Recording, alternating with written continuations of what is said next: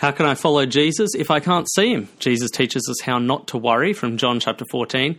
Plus, does the New Testament really say that Jesus is God? We're going to dive into one of the most important doctrines you should know today. My name's Tom Abib, and you're listening to The Word Grows.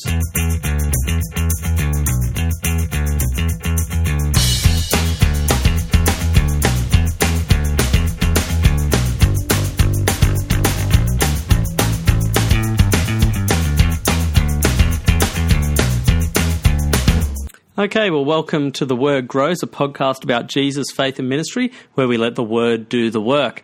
First up, a quick announcement. For those of you who go to my website, thewordgrows.com, you might discover now that it's a broken link, and that's because I didn't get round to paying the yearly fee for the website. So it happened because I forgot, because I forget things a lot, and I forgot to pay for it, and I went to go onto it. I'm like, oh, it doesn't exist anymore. But then after thinking about it for a while and looking at how much it would cost to, renew the website, I thought, actually, I don't think I really need it. All of my podcasts are coming out for free through Podbean, and all of my communication pretty much happens through my Facebook page, which is also for free, The Word Grows on Facebook. So I'm going to save a couple of $100 and just run my podcast purely through my Facebook page and Podbean from now on. So if you want to find out anything about the podcast, just go to my Facebook page on The Word Grows. If you want to listen to my podcast, you can just go onto any podcast app and search for The Word Grows, or go to the Podbean, go to Podbean website and search for The Word Grows as well, and you'll be able to get it there. Still super easy. I just get to save money, which, yay, that's always a good thing. And with that, I wanted to resurrect something that I'd hoped would happen, but hasn't really happened that much so far, and that is comments. So I would love to know how you've found the episode after you've listened to it. And in particular, if you have any questions, I'd love to answer those questions. So if you want to ask a question, when I post up the episode to Facebook, just leave a comment underneath and you can ask a question. And then if the question is pretty simple and straightforward, I can try and answer it in the comment section. Or if I feel like, actually, this would be a good thing to talk about on the episode, I'll even bring it up in my next episode. So I'd love to get a little bit of, interaction going on in this podcast. So please go over to my Facebook page, and when I post an episode, go on to that post and leave a comment. That will be fantastic. All right, well, let's, with that out of the way, let's jump into one of my favorite chapters in the Bible, John chapter 14. Now, John chapter 14 is an awesome chapter. It's got that classic line that you would have learnt if you're a Christian as a kid. You would have learned as a kid, "I am the way, the truth, and the life." That's what Jesus says. I can't really hear that now without hearing that kid's song, "I am the way, the truth." Anyway, I shouldn't sing on microphone. That's a really bad idea. Anyway, you know the verse, really famous verse. That's John chapter 14. But the key thing about John chapter 14 is actually about making sure that we are not anxious followers of Jesus. John chapter 14 verse 1 starts, "Do not let your hearts be troubled." Now, why would they be troubled? Well, it all comes back to what Jesus has told his disciples earlier on in chapter 13, and that is that he's leaving them. And the disciples freak out, and you can kind of understand that, right? They've left everything to follow him. They've given up everything, and now he says, yeah, by the way, I'm not going to be around for much longer. How are they going to cope? What should they do? Now, this is actually a key question for us as well, because this moves the disciples' experience of Jesus into the same experience that we have of Jesus, and that is that we are asked to follow Jesus without ever seeing him. We are asked to follow Jesus without being able to have a personal conversation face-to-face with him. We're being asked to follow Jesus without actually watching him walk ahead of us and being able to follow in his footsteps, so to speak. How do you do that? That's really, really hard. And it does trouble us as Christians. I don't know if it's just me, but I'm sure that you're in the same boat. It's hard to follow Jesus when I can't see him anymore. It's hard to follow Jesus while he is in heaven. And this is really what Jesus is turning to now as he deals with this issue of the fact that he's not going to be with us anymore. And he reassures his disciples and reassures us by saying, do not let your hearts be troubled about this. Okay, so what's the answer then? How do we make sure that we're not troubled by the fact that we can't see Jesus and yet we need to follow him? And the answer is faith. This is the key to not being troubled. This is what Jesus says. Chapter 14, verse 1, "Do not let your hearts be troubled. You believe in God, believe also in me." Faith is the key to continuing to follow Jesus while he's not here and you can't see him. And the first thing that Jesus wants us to trust in him about is that his going is actually a good thing, because by leaving us, he is going to prepare a place for us. Now, this, again, is something that you've probably heard a lot. If you've ever been to a funeral, you may have heard this passage being preached on as well. And it's a picture of Jesus going away.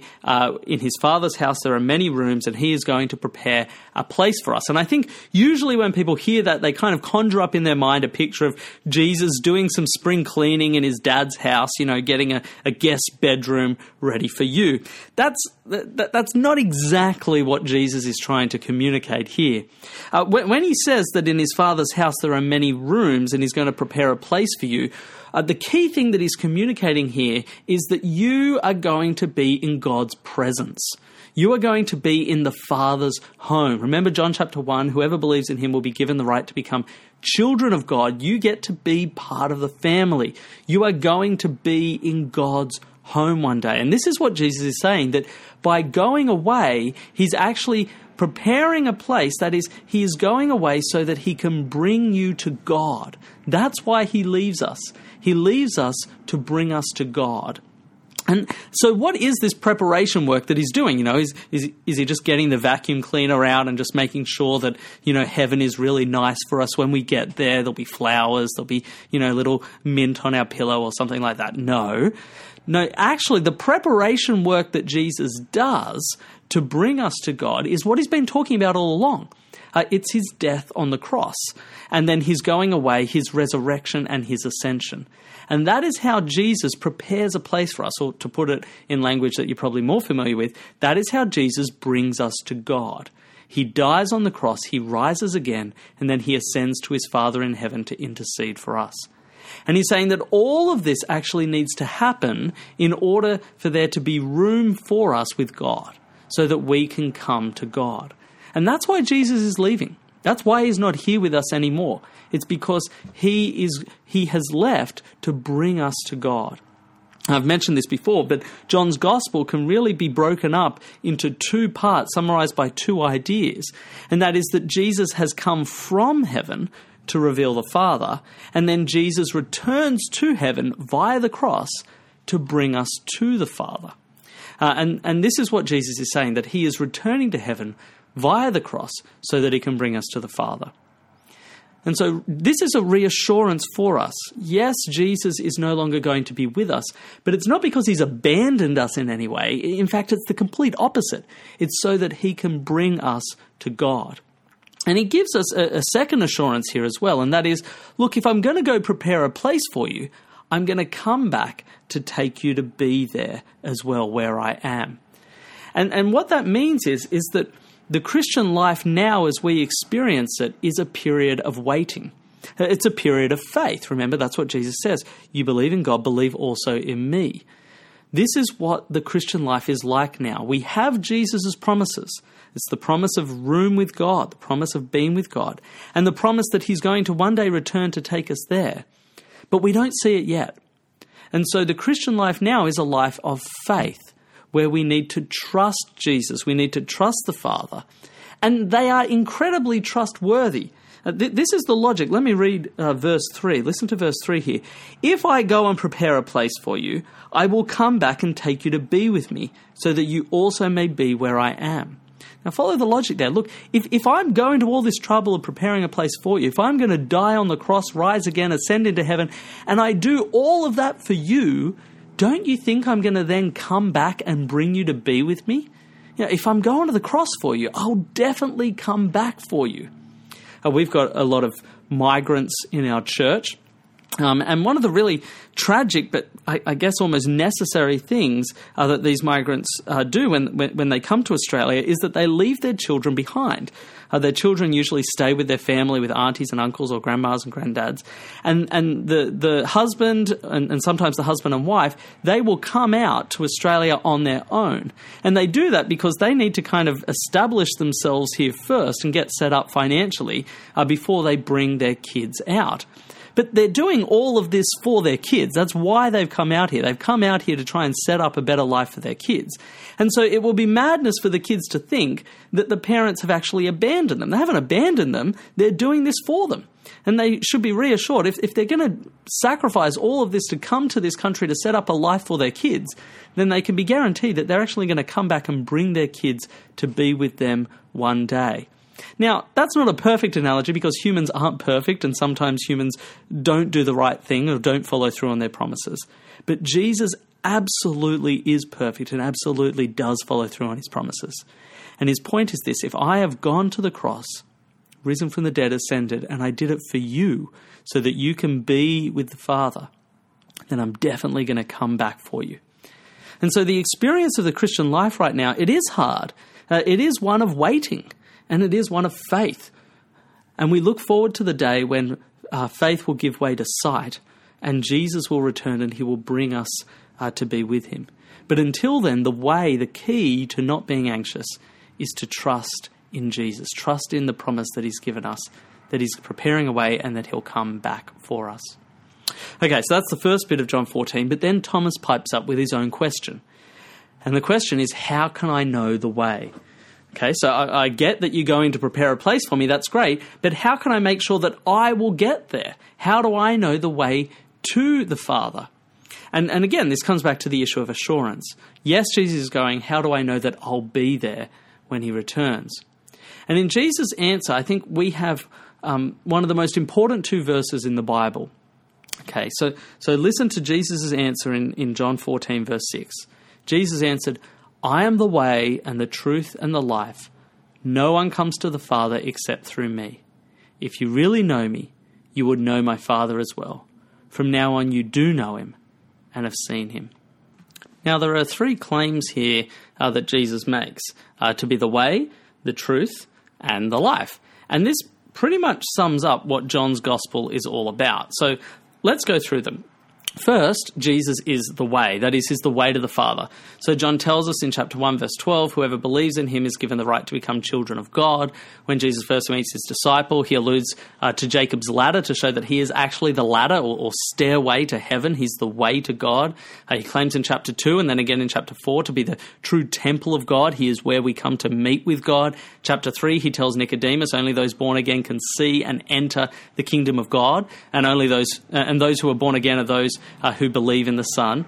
Chapter 5, Jesus shows that to honour him is to honour the Father, to dishonour him is to dishonour the Father. Chapter 7, we see that the Jewish leaders cannot come to the Father because they've rejected the Son. And so Jesus says, where I'm going, you cannot come. He says the same thing in chapter 8. He says, where I'm going, you cannot come, and if you don't believe in me, you'll die in your sins. Chapter 9, we see that Jesus gives spiritual sight to those who trust in him, and he blinds those who reject him, so you won't see the way.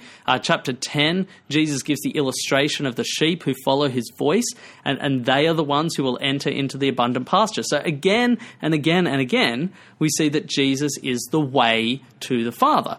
What about the truth? John chapter 1, verse 4, in him was life, and that life was the light of all mankind. Okay, so he's the creator of life, therefore he has the answers to life. In chapter 1, he reveals to his disciples that he has foreknowledge. He's met the disciples. He knows the disciples before he's met them. He says the same thing to the Samaritan woman. The Samaritan woman goes to the town and says, come and meet someone who's told me everything that I've ever done. Chapter 3, he tells Nicodemus that he speaks and testifies what he knows because he's the Son of Man who's come from heaven. And the reason that people reject his truth is because they love darkness. John the Baptist, at the end of chapter 8, this is a really important one, he reinforces this by claiming that the one who comes from above is above all, and he speaks as one from above. And moreover, the one who has the Spirit without limit is going to be the one who speaks the word of God without limit. So he speaks the truth. Chapter 5, Jesus defends his testimony with the 3 witnesses to his word: John the Baptist, the works that he's doing, that is his miracles, and then the words of the Father from the Old Testament. And chapter 6, Peter realizes when most of the disciples abandon Jesus, that Jesus is the one that he should trust, because he says, "Lord, to whom shall we go? You have the words of eternal life." Chapter 7, Jesus further argues that his teaching is not his own, it comes from the Father. And then chapter 8, he says, "I am the light of the world. Whoever follows me will never walk in darkness, but have the light of life." And if his disciples hold to his word, then they'll know the truth, and the truth will set them free. So again and again and again, we see in John's Gospel, Jesus is the truth from the Father. And then he is the life. Again, chapter 1, verse 4, in him was life. He's the creator of the world. And so just as he gave life in the beginning, so now he gives new life to those who believe in him. His miracle of turning water into wine, it harks back to the prophecy of Isaiah 25 that speaks of the day when death will be swallowed up forever. He teaches Nicodemus that eternal life is found through the one who's lifted up on the cross, and that whoever believes in the Son will have eternal life. John then reinforces this at the end of chapter 3. Whoever believes in the Son has eternal life, but whoever rejects the Son will not see life, for God's wrath remains on him. So he is the key to life. Believe in him, you have life. Don't believe in him, you don't have life. Chapter 4, he offers living water to the Samaritan. He sends out his disciples to reap a crop for eternal life. He heals the official son who was close to death. Chapter 5, his miracle signals that he brings Sabbath rest to the world, and Jesus declares that as the Father has life in himself, so he's granted the Son to have life in himself. And so all those who hear the voice of God will live. In chapter 6, Jesus declares to be the bread of life, life that lasts forever. And we see that this bread is his body and blood shed for us. As we learn in chapter 7, he gives life because he gives the Spirit, the stream of the living water that will flow in anyone who believes in Jesus. Chapter 8, Jesus makes the outrageous claim that whoever obeys his word will never taste death. And of course, chapter 10, Jesus declares that he has come so that his sheep may have life and life in abundance. And then finally, chapter 11, he roars out to the grave, "Lazarus, come out," and a man comes back from the dead. And so again and again and again, we've seen that Jesus is the way, he is the truth, he is the life. And so what's the answer to Thomas's question, what is the way? Well, I kind of feel like saying to Thomas, hello, you were there. Haven't you lived John's gospel? It's Jesus. Trusting in Jesus. If you want to be with the Father, if you want to know the Father, if you want to have life from the Father, trust in Jesus. And that's exactly what Jesus spells out. No one can come to the Father except through me. I mean, this is an outrageously unpopular thing to say, to claim that every other philosophy, every other religion, every other ism out there is actually sending you in the wrong direction. It is a lie, and it will lead to death. And that is the claim that Jesus is making. And it's the reason why we do everything that we do as a Christian. Remember, Jesus is trying to reassure us here. He's not going to be physically with us. And because of that, we can be worried. We can be worried that are we actually on the right way? We can be tempted to go off in different directions, to find other paths that look easier or more appealing, to listen to other truths because everyone else around us seems to be agreeing with them and we're looking really dumb or everybody is hating us because of the truths that we follow.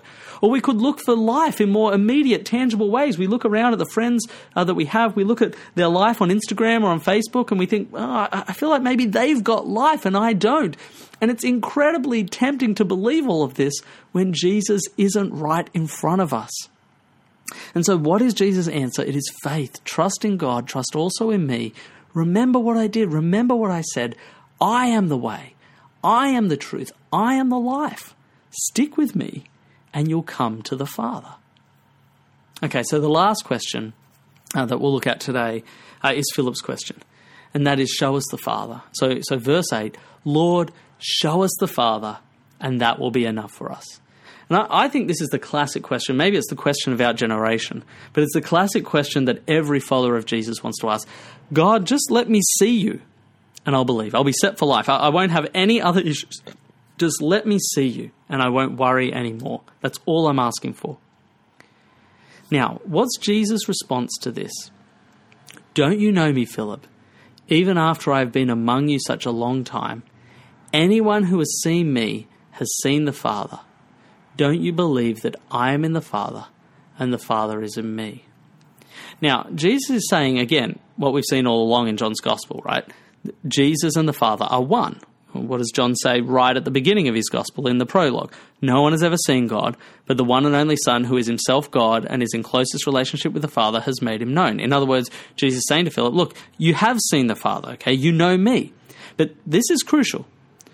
Okay, if what Jesus says is going to be at all useful for us, how is it that Jesus makes the Father known? So this is really important, because if the way that Jesus makes the Father known to Philip is because Philip has seen Jesus, then that's great for Philip. I'm happy for Philip. He's going to be comforted. He can see the Father. But that does nothing for me. See, our response to Jesus will be, okay, fine, Jesus, I'm glad that if we see you, we've seen the Father. So can you show me you then? and then that will be enough. Do you see the problem that we have? If the way to see the Father is to see Jesus, I can't see Jesus anymore. And so how does that help me then? And so the key is to listen to what Jesus says in verse 10.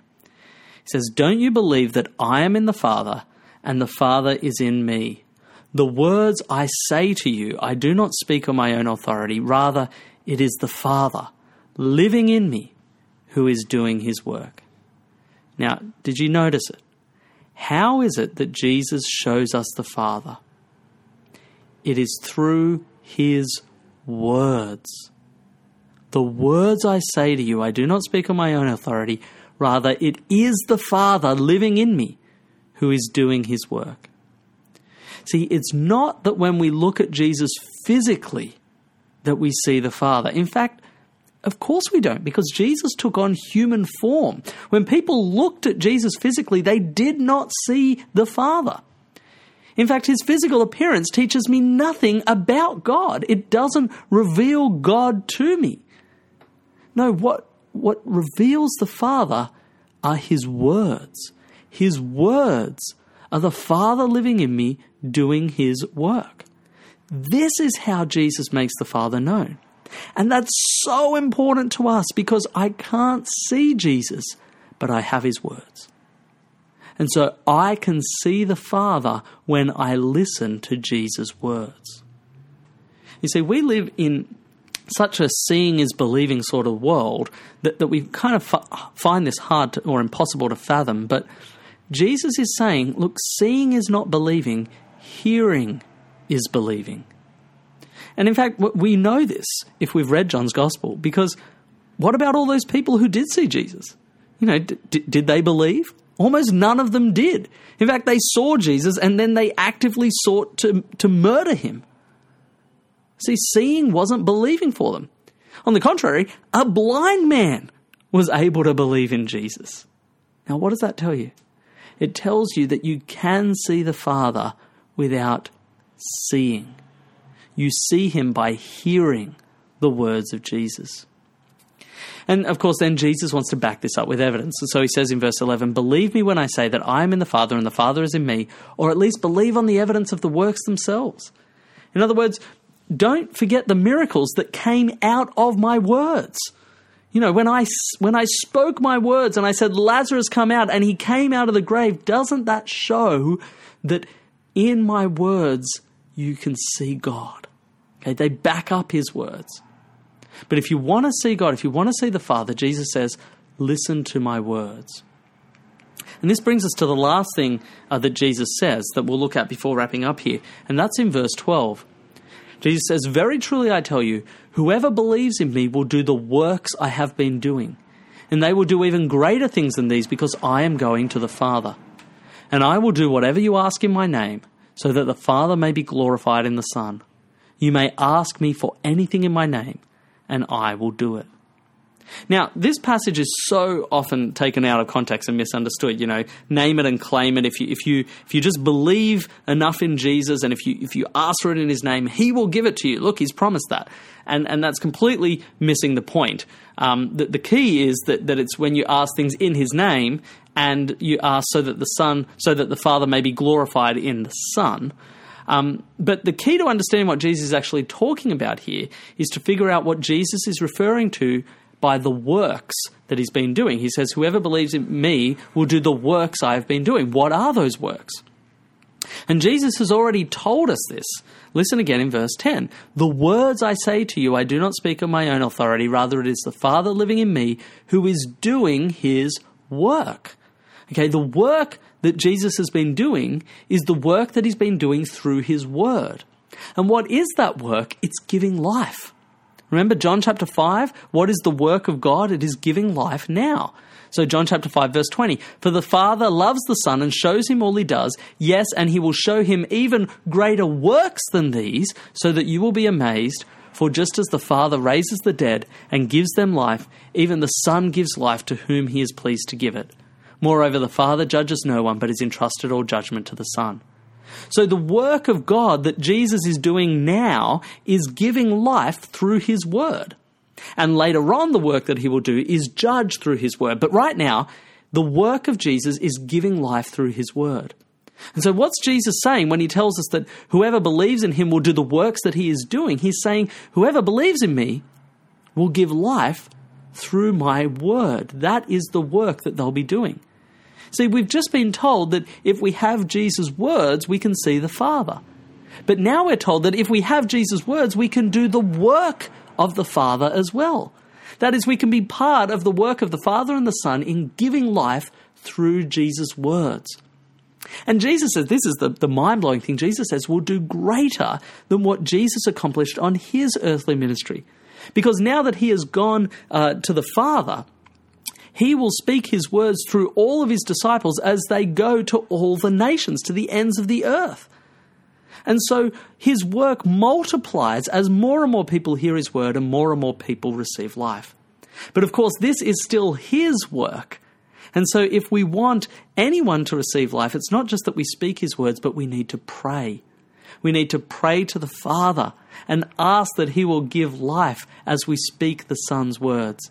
And we have this reassurance that he will do it. And so this is what Jesus is saying at the end here. Now that he's leaving, you get to take part in God's work by speaking Jesus' words. And as we pray, God will hear our prayers and answer them according to his will, and he will give life to the world. We've seen that if we have Jesus' words, we can see the Father, and if we have Jesus' words, we can do the work of the Father. Okay, so let's sum all of this up. This section is all about not being troubled by the fact that Jesus is going away. We are deeply anxious as Christians about the fact that Jesus is not right here in front of us. It is hard. It is a time of waiting. It is a time where we can't see. And so what is the key? The key is faith. We need to trust in Jesus. That is what the life of a Christian is about right now. Trusting in Jesus while he is not here. First, don't be troubled, because he's going so that you can come to God. That's why he has gone away. And he will come back to bring you to be with him. Trust in Jesus. Second, don't be troubled, because he is the way. He is the truth. He is the life. And so whilst everyone else around you is going to be trying to send you in different directions and speak lies to you and offer you things that look like life but are actually death, trust in Jesus and know that he is the key to coming to the Father. And third, don't be troubled, even though you can't see the Father, because if you have Jesus' words, you have seen the Father. And you have the incredible privilege of engaging in the Father's work, of sharing Jesus' words so that people can have life. And so we need to trust, have faith in Jesus, and not be troubled. And that's John 14, 1-14. Okay, so now I want to do another doctrines you should know. And since we've looked at, the oneness of the Father and the Son, I thought it would be good to talk about what is known as divine Christology. That is, the doctrine that Jesus is God. Now, this is a massive topic, so all I want to do today is just take you through a paper that was written by a theologian named Richard Bauckham. The paper is called God Crucified, and you can read it in a collection of essays called Jesus and the God of Israel by Richard Bauckham. I'll leave a link under this post on the Facebook page so that you can follow it up if you would like. Now, it's heavy academic stuff, but if you really want to look into this, I recommend reading it for yourself. But just a warning, it is a high-level academic paper. And in this paper, Bauckham deals with the question, does the New Testament really say that Jesus is God? So I'm going to try and take you through Bauckham's argument, which I found to be really, really helpful. I want to start with this question. What is it that makes God, God? Okay, if you had to define God, what would you say? What makes God, God? Now, let me start with what would have been the ancient Greek answer. Okay, the ancient Greek answer would be about his nature. Okay, this is answering the what question. What is God? Or even more generally, what is divinity? And in Greek philosophy, before and after the time of Christ, God was defined by his attributes. So his ingenerateness, that is, he wasn't made. His incorruptibility, that is, he can't die. His immutability, that is, he can't change. His omnipotence, he knows everything. Okay, all of these aspects of his nature are used to describe what makes God, God. And I think usually that's how most people would think today about what makes God, God. But what I want to ask is this actually how the Bible talks about God? There's no doubt that the Bible does talk about the attributes of God, but it isn't interested so much in the what question as the who question. Okay, the Bible tells us who God is. If you were to ask what makes God God, a Greek philosopher will give you a bunch of attributes, but the Bible would introduce you to someone. It would introduce you to Yahweh, to the true and living God. So think about it. When you read the Old Testament and God is talked about, God is not discussed as some kind of concept or abstract idea to be debated on. No, God is talked about as an active person, a character, someone who does things and someone who has an identity.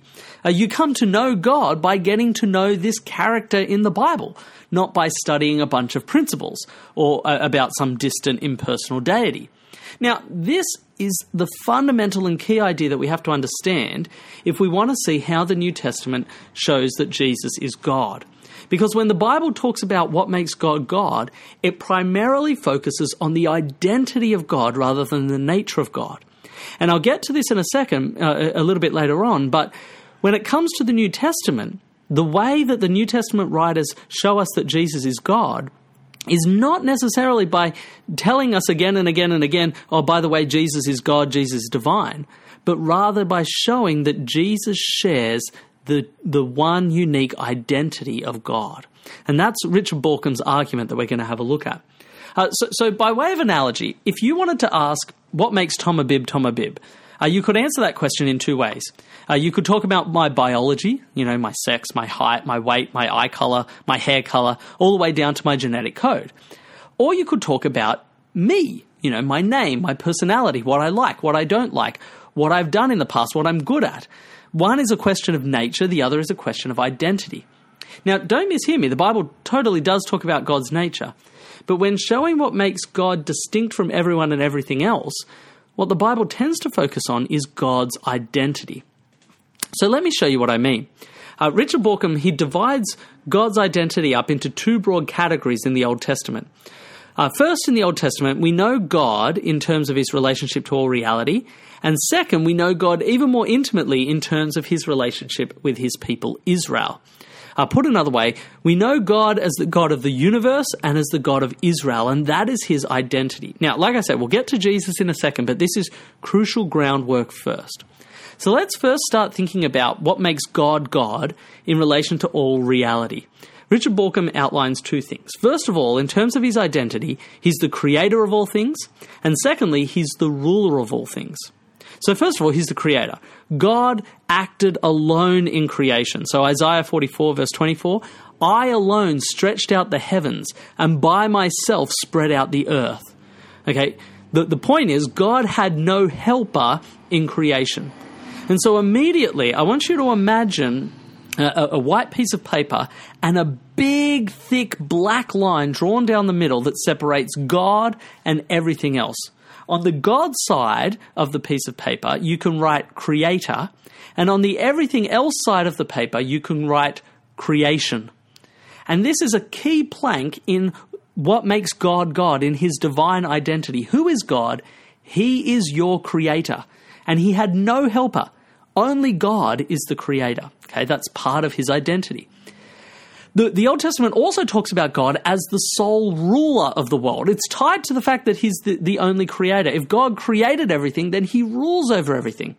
So in the Old Testament, God has many servants, and some of them are incredibly powerful, his angels, but none of them ever share his throne.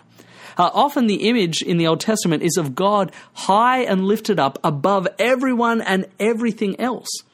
So again, that big, thick black line down the piece of paper, on the one hand you have God, on the other side you have everything else.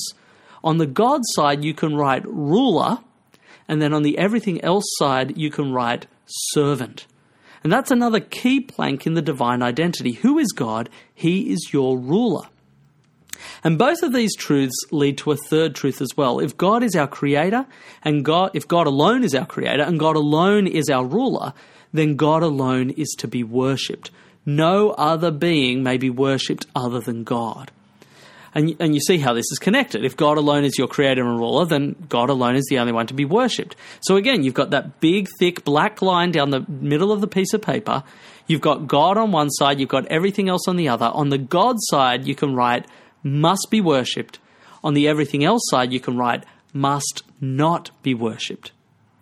Now, let me pause here to compare how the Bible portrays God to how Greek philosophers portrayed God at the time, because their notion of divinity was not tied up in identity, but attributes. And because of this, you could actually still have lesser divine beings. You could have people who were a little bit God because they a little bit shared in God's attributes. Okay, there was a hierarchy or a spectrum of divinity that started with the notion of the one God, but then it went down through the gods of the heavens and the demons of the atmosphere and the earth, right down to even humans who were regarded as divine. And because of that, you could worship a range of gods. You have the pantheon. You have all the different gods that you could worship.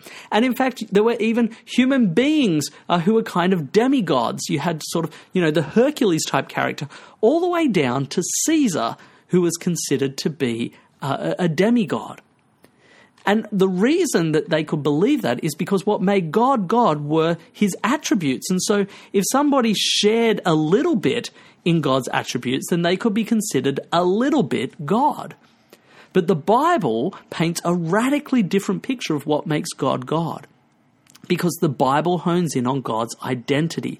The Bible talks about God as a person, as someone that we can be in a relationship with, not just some force or idea out there. And because of that, you can't have degrees of God any more than you can have degrees of Tom Habib. Somebody might share my hair color, but that doesn't make them a little bit Tom Habib. No, there's only one Tom Habib. It's me. That's my identity. And even if people share a little bit in my attributes, they don't actually get to be a little bit of me. And so it's really important that we understand that what makes God God is his divine identity. He alone is the creator. He alone is the ruler. He alone is to be worshipped. Now, that's God's identity in relation to all reality. Remember that big, thick black line with God on one side, everything else on the other. But we can also think about God's identity in relationship to his people, Israel. And this is where we get a bit more of an intimate picture of who God is. So let's start with his name. When Moses asked God, "Who should I say has sent me?" In other words, who are you, God? What makes you God? God gives him his name, Yahweh. I am who I am. This is what makes God distinct.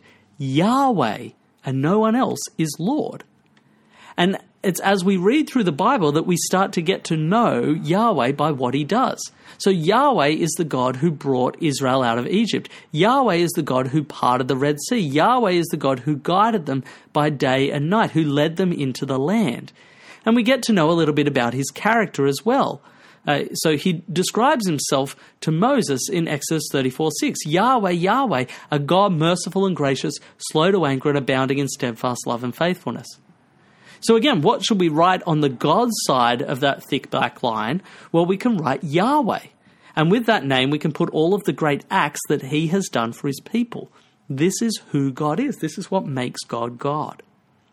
Now, like I said, we haven't even got to Jesus yet, but I wonder if you can already see how this is going to help us see how the New Testament talks about Jesus as God. Let me sum up Richard Bauckham's argument so far. In the Bible, what is it that makes God God? It's not primarily his divine attributes like omnipotence. Rather, it's his identity. Who is God? He's your creator. He's your ruler. He's the only one to be worshipped. He is Yahweh who brought his people out of Egypt. That's what makes God God. And with all of this crucial groundwork, we now can turn to Jesus in the New Testament. Because this is a light bulb moment. It was a light bulb moment for me. And it will fundamentally change the way you read every page of the New Testament. I know it's a big call, but it's true. If you look for where the Bible says that Jesus is God and think only in terms of his nature, you'll only find it in a few places. Two of them you can find in John's Gospel. Right at the start of John's Gospel in the prologue, John says pretty clearly that Jesus is God. And Thomas's confession right at the end of John's Gospel, where he says, "My Lord and my God." So the Bible does say Jesus is God. But it's not in like 1,000 places, which you kind of would expect, wouldn't you? I mean, it's a big truth. Why isn't that plastered over the New Testament? But when you start to think of God in terms of his divine identity, you will see Jesus described as God in almost every page of the New Testament. So let's start with the idea of God as ruler. Throughout the New Testament, we're given the picture that Jesus has been exalted where? To the throne of God, and he rules over all things. So John 3:35, the Father loves the Son and has given all things, 5:35, the Father loves the Son and has given all things into his hand. John 13:3, Jesus knowing that the Father had given all things into his hand. And it's everywhere. Acts 10, verse 36, Jesus Christ is Lord of all. Ephesians 1:22, he put all things under his feet. Philippians 3:21, he subject all things to himself. He is seated above all angelic powers. Ephesians 1:21, far above all rule and authority and power and dominion. In other words, any time that Jesus is described as ruler over everything, he is being assigned the identity that belongs to God alone. See, the writers are using Bible language and Bible ideas to describe Jesus as God. Remember that big, thick, black line where you've got God on one side and everything else? The New Testament writers are putting Jesus on the God side because they are saying that he is the ruler above everything else. And remember, there's no such thing as degrees when it comes to God. It's not that someone can be a little bit the ruler of everything else. No, only God. He alone is the ruler. And yet the New Testament writers are saying that Jesus is the ruler of everything and everyone. Let's move on to the idea of God as creator. Start with John's Gospel, where we've been. We're told all things were made through him, and without him nothing was made that has been made. John places Jesus on the God side of that thick black line by saying that he is the creator. And remember, God had no helper in creation, Isaiah. And so if Jesus is the creator, Jesus is God. Or take 1 Corinthians chapter 8, verse 6, a really famous verse. There is one God, the Father from whom all things were made. The Father from whom are all things and we for him. And one Lord, Jesus Christ, through whom are all things and we through him. Or Hebrews 1, 2-3, through whom he also made the universe. Or Revelation 3:14, these are the words of the Amen, the faithful and true witness, the ruler of God's creation. Or Colossians 1:15-16, for in him all things were created. So there's that big black line where God is creator, everything else is created, and where do the New Testament writers put Jesus? Not in the creation side, but in the creator side. He is God. And then, of course, if Jesus is the creator and ruler of the world, well, then he should be worshipped. And so in Philippians chapter 2, verse 9-11, where we're told that every knee will bow before Jesus, it's a picture of Jesus being worshipped. In Revelation 5, we see the living creatures and elders falling down before the Lamb who is on the throne. Or what about Matthew 28:17, where we're told that all the disciples worshipped him as he declared that all authority in heaven and on earth has been given to him. Remember that big black line. God must be worshipped, everything else must not be worshipped. And where do the New Testament writers put Jesus? As God. And we see that Jesus is given the divine name Yahweh. There's an Old Testament phrase, to call on the name of Yahweh, Psalm 8, Isaiah 12, Joel 2, Zephaniah 3, Zechariah 13. This phrase talks about calling on our personal God Yahweh, who has rescued us before and will rescue us again. It refers only to the identity of God. But in the New Testament, it's referred to Jesus. Call on the name of the Lord is referring to calling on the name of Jesus. Acts 2, Acts 9, Acts 22, Romans 10, 1 Corinthians 1, 2 Timothy 2. And think about in John's Gospel, when Jesus says, before Abraham was, I am. He's taking on the name of God that God gives Moses in the book of Exodus. See, again and again, we don't necessarily hear the words, Jesus is God, but we hear convincingly, and again we hear that Jesus shares in God's identity. The one I love is Philippians 2. He's given the name that's above every name. It's funny, I was once door-knocked by Jehovah's Witnesses, and I invited them in and started chatting to them. And I was trying to help them see from the Bible that Jesus is God, and so I took them to Philippians 2.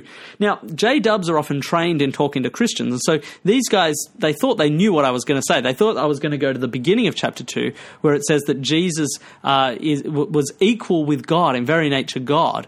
And so they had their comeback ready for that. Except that's not where I took them. Instead, I went to the end of Philippians 2. Jesus is given the name above every name. And so I asked them, I said, listen, tell me, what is the name that's above every name? And before realizing the point I was making, one of them blurted out, oh, well, it's Jehovah. And I said, exactly. Jesus is given the name Jehovah. Jesus is Jehovah. You can't get a name higher than that. That is Jesus' name. That is who Jesus is. Jesus is God. And this is Richard Bauckham's argument. Think about God in terms of nature. And, the New Testament won't say that much about Jesus as God. We'll talk about it in a few places. I think there's probably about 8 or 9 verses that are really convincingly saying, yes, Jesus is God. But think of God in terms of his identity as creator, ruler, to be worshipped, Yahweh. And you see almost on every page of the New Testament that Jesus is being enfolded into the identity of God. Now, why do the writers do this? Well, I think it's because they don't want us to collapse the Trinity. By making just a statement, Jesus is God, it can be confusing. You can say, well, hang on, are you saying that there's more than one God then? Because we know that there's God the Father, but now you're saying Jesus is God. Are you saying there's more than one God? No, we're not. There's only one God. Or are you saying that God just takes different forms? Sometimes he's the Father, sometimes he's Jesus, sometimes he's the Spirit. No, we're not saying that. See, the New Testament writers are very careful not to collapse the Trinity or not to multiply the Trinity and turn us into tritheists.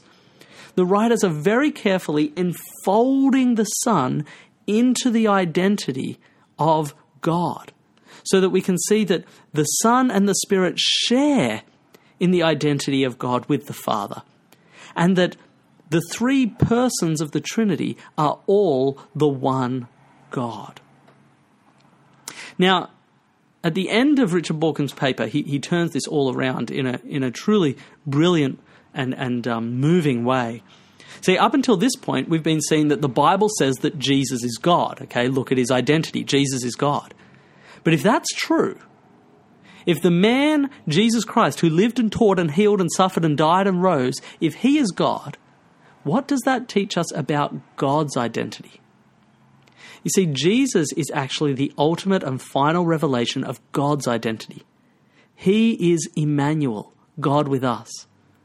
In other words, once we've established that Jesus is God, all of a sudden we have to grapple with the fact that God is Jesus. Jesus doesn't just share God's identity, Jesus ultimately reveals God's identity. He shows us who God really is. And this is huge, especially his death and resurrection, the humiliation and exaltation of Christ. What does that teach you about God? See, on the one hand, how is this consistent with the God of the Bible? The God who creates and rules, the God of Israel. After all, God's identity doesn't change. How can this God be so humiliated on a cross?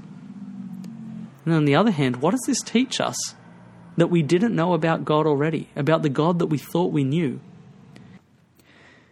You see, we want to say not just that Jesus is God, but that Jesus reveals God.